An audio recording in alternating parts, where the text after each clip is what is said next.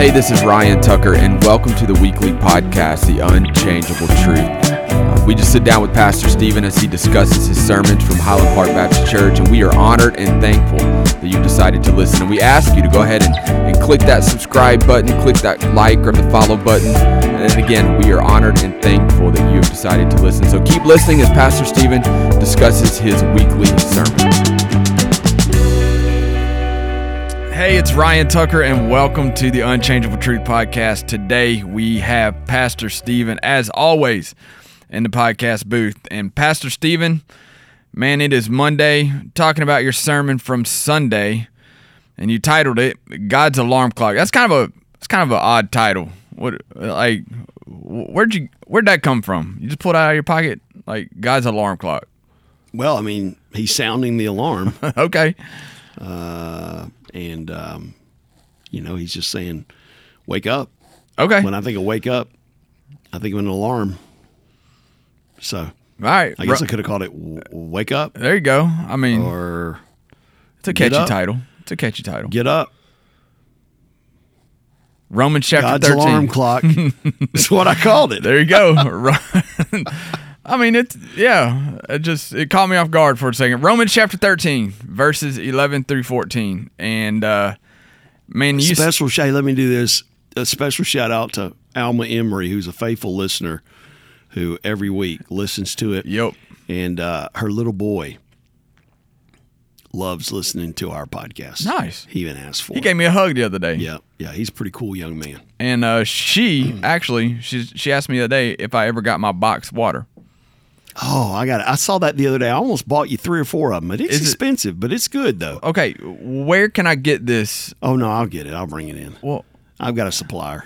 You got a guy? You got a boxed water guy? Yeah. He makes it in his backyard up at the Ecofina. out in the woods. Up at the Ecofina. Yeah.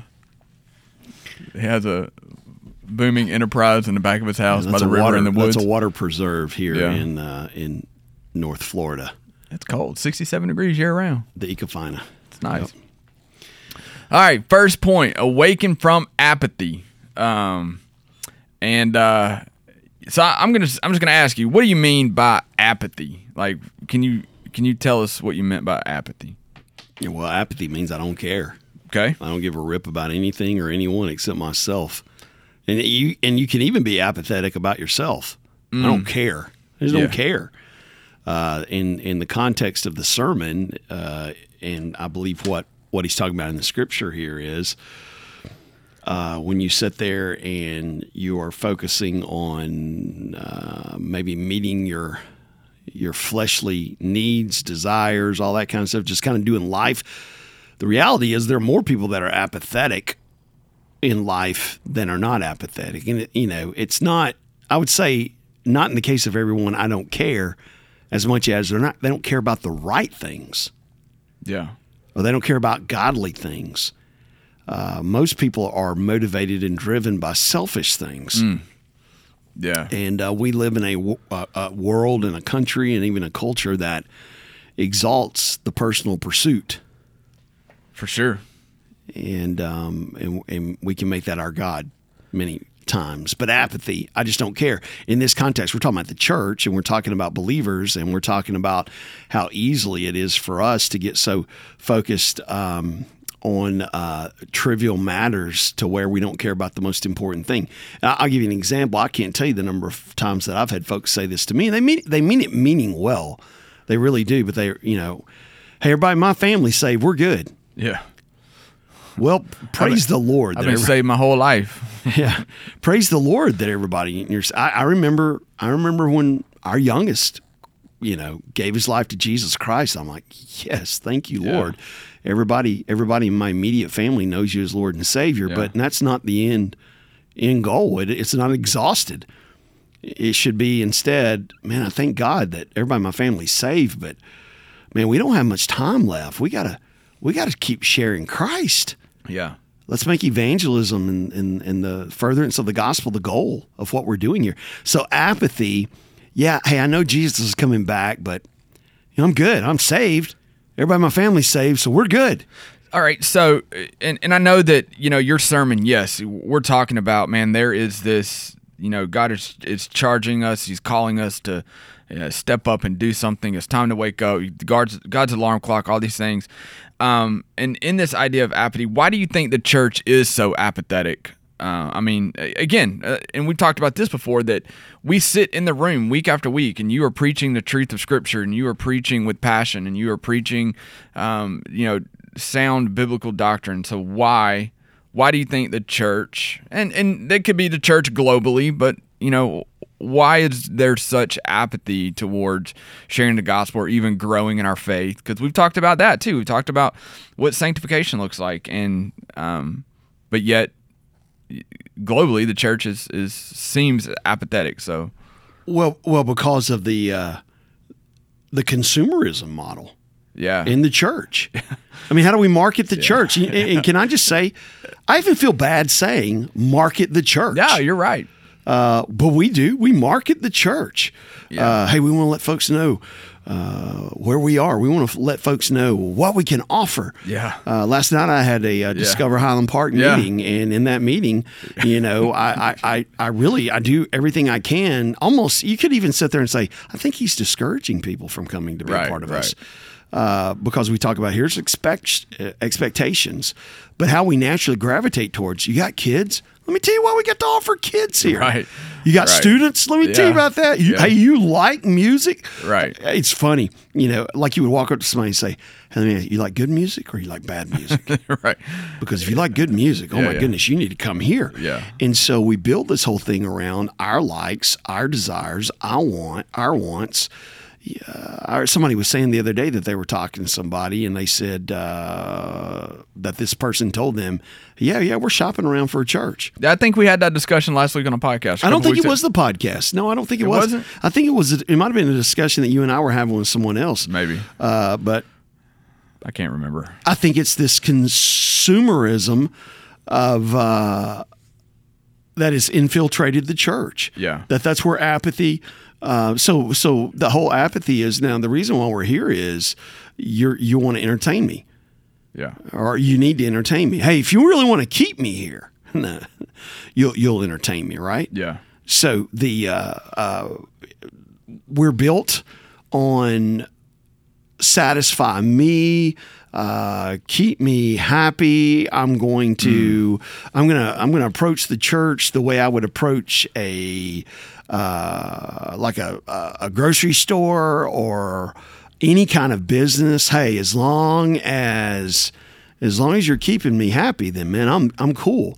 Yeah. I'm cool. I'm fine. You start requiring something, well, we got problems there. Yeah. And so I think the whole apathy thing is a byproduct of not I exist to serve Christ through the church, but the church exists to serve me, and Jesus is my get out of hell free card and maybe my, genie in a bottle. Yeah. And does that make sense? Yeah, yeah. I mean, and I think you're going to allude to this later in the podcast, because I think you talked about it in the sermon some, but I think you mentioned yesterday that, there are times when it's like culture is dictating what the church does rather than the church kind of dictating what culture should be doing.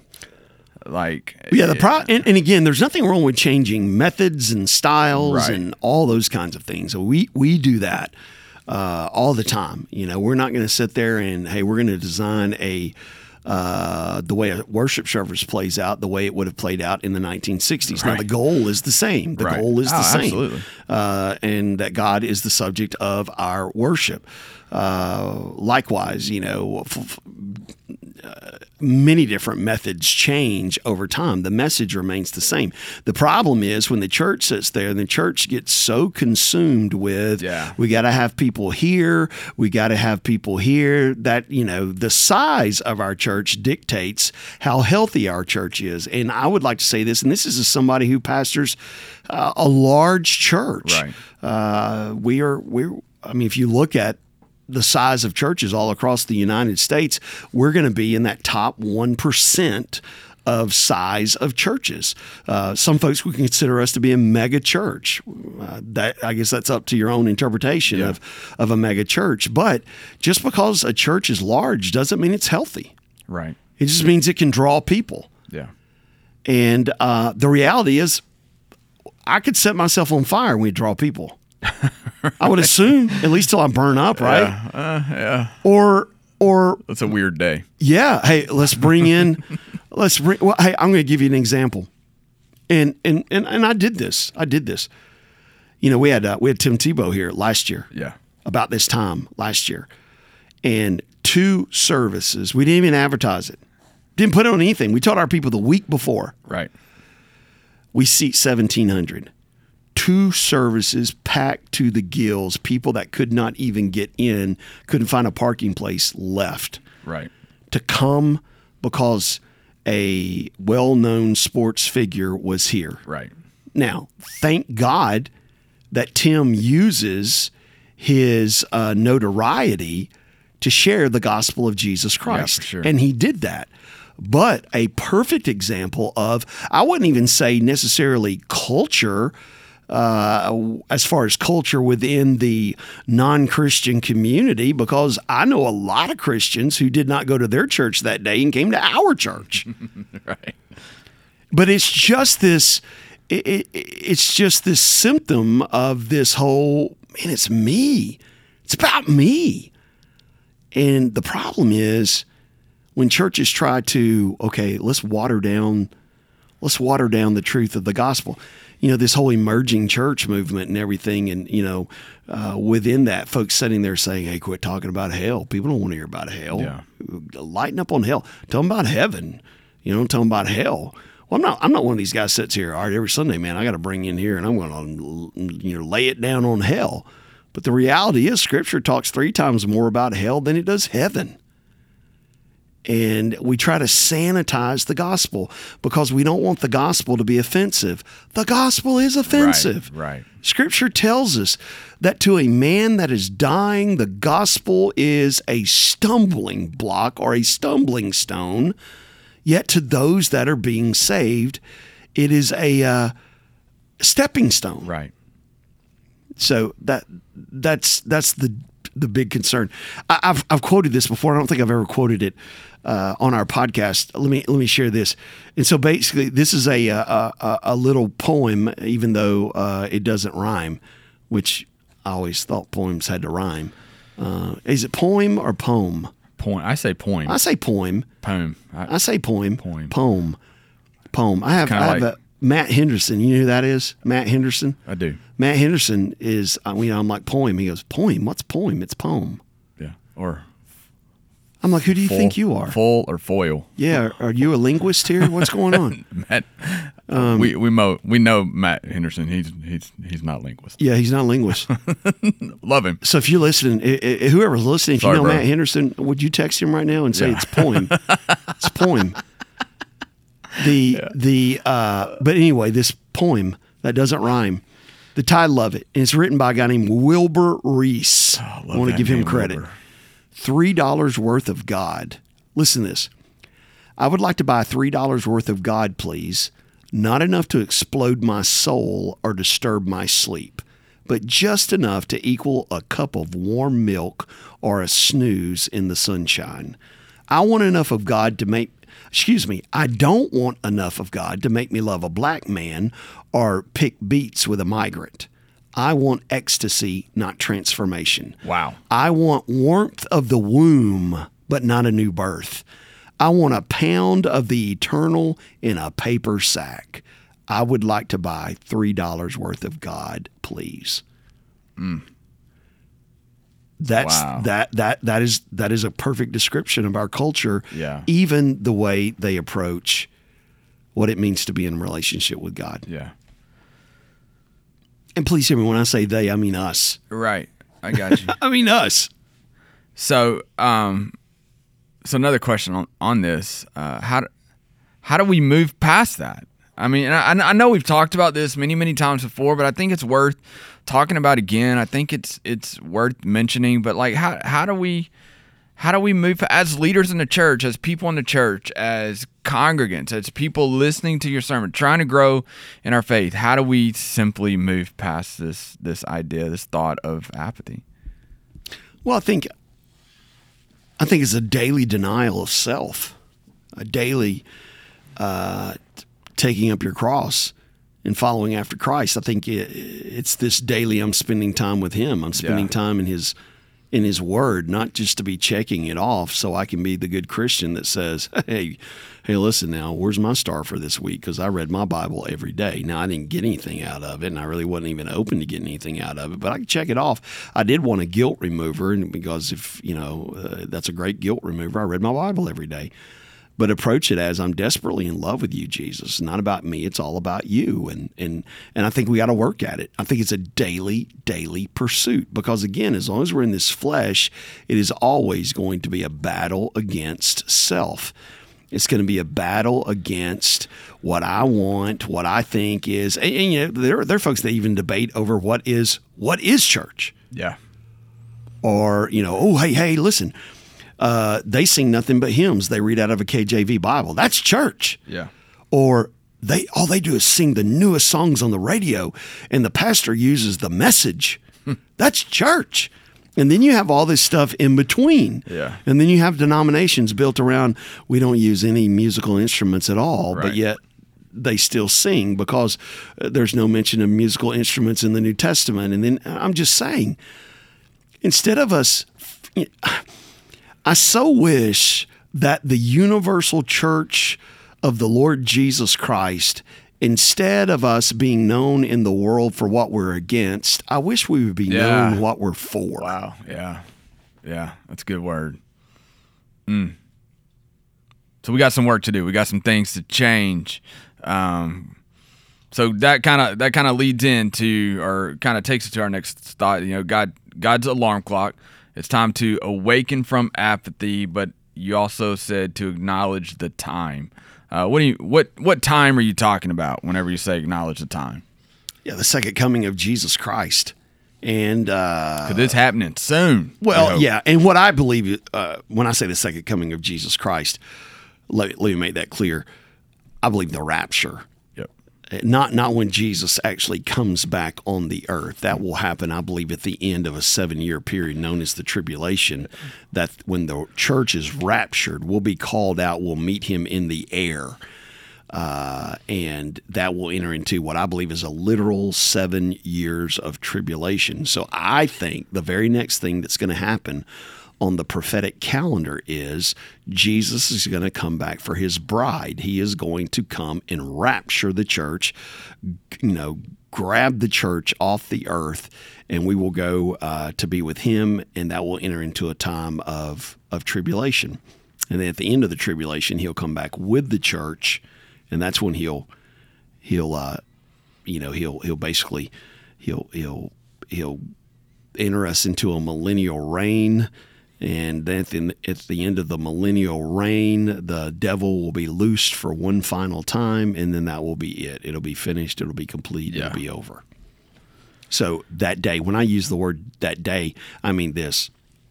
I mean either when Jesus Christ raptures the church, takes us out of here, or when you die, you take your last breath and you're face to face with Jesus. And you make these comments in the middle of this topic where it says it's later than it's ever been before, but salvation is nearer than ever.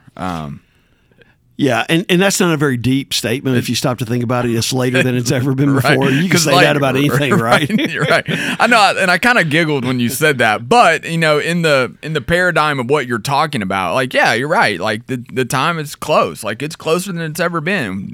Well, the point that I was trying to make is if you got the guy who's writing this, Paul, 2,000 years ago, and he's sitting here and he's like, it's soon. Yeah. And if he thought it was soon, then it's really got to be soon for us. And we even talk about folks who scoff, and I've had this. You guys may have had it as well. Jesus, y'all been talking about that forever. Yeah. My whole life, I've heard Jesus is coming back. He's not coming back. Yeah. And again, we remember we're trying to we're trying to comprehend this within the confines of space and time that we operate in, yet God's not bound by space or time. 2,000 years to him, that's nothing. Yeah. And somebody would say, well, why does he delay? Why does Jesus delay? Why doesn't he come back today? Why doesn't God send him back to rapture the church today? The Bible makes it very clear, so that more people may come to saving faith in him. Every second that God delays sending Christ back to rapture the church, he does so that more folks may respond to his grace. Well, and you talk about, kind of some signs knowing that, or signs for us to know that it's close. You talked about Israel. You talked about the temple being rebuilt. But, again, as we're waiting and more people are getting to know Jesus and the gospel is being advanced, we have the technology right now to make sure that every tribe and tongue can hear the gospel. Like it's close. Like the time is near. Like, man, there's a lot of stuff happening with Israel. There's a lot of stuff happening with the temple. There's a lot of stuff happening all over that kind of points us to this.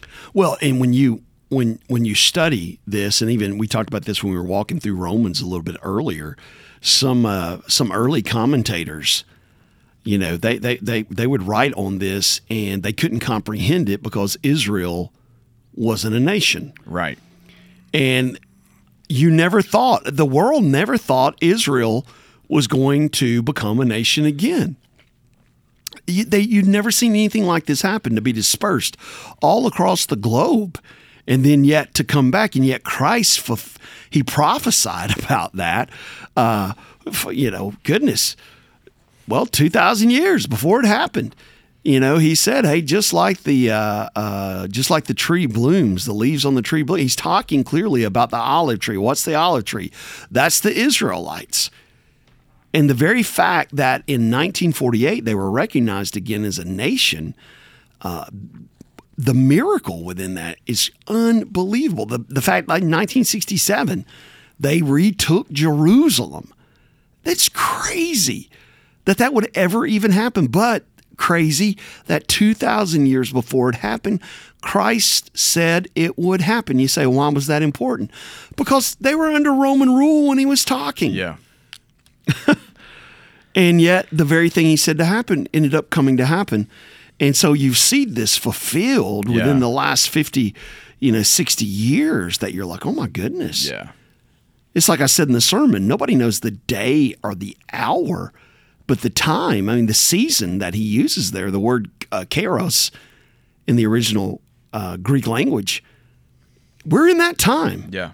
We're in that time. When you reference Hebrews chapter 10, verse 25, where, again, Scripture just talks about that the day is approaching. So again, that call to wake up, that call to be ready because, the time is near. We got to acknowledge the time. Hey, once again, we want to say thank you for listening to The Unchangeable Truth. This week, we actually went a little bit long, so we're going to break it up into 2 parts. So you just listened to part 1. Tune in next week for part 2.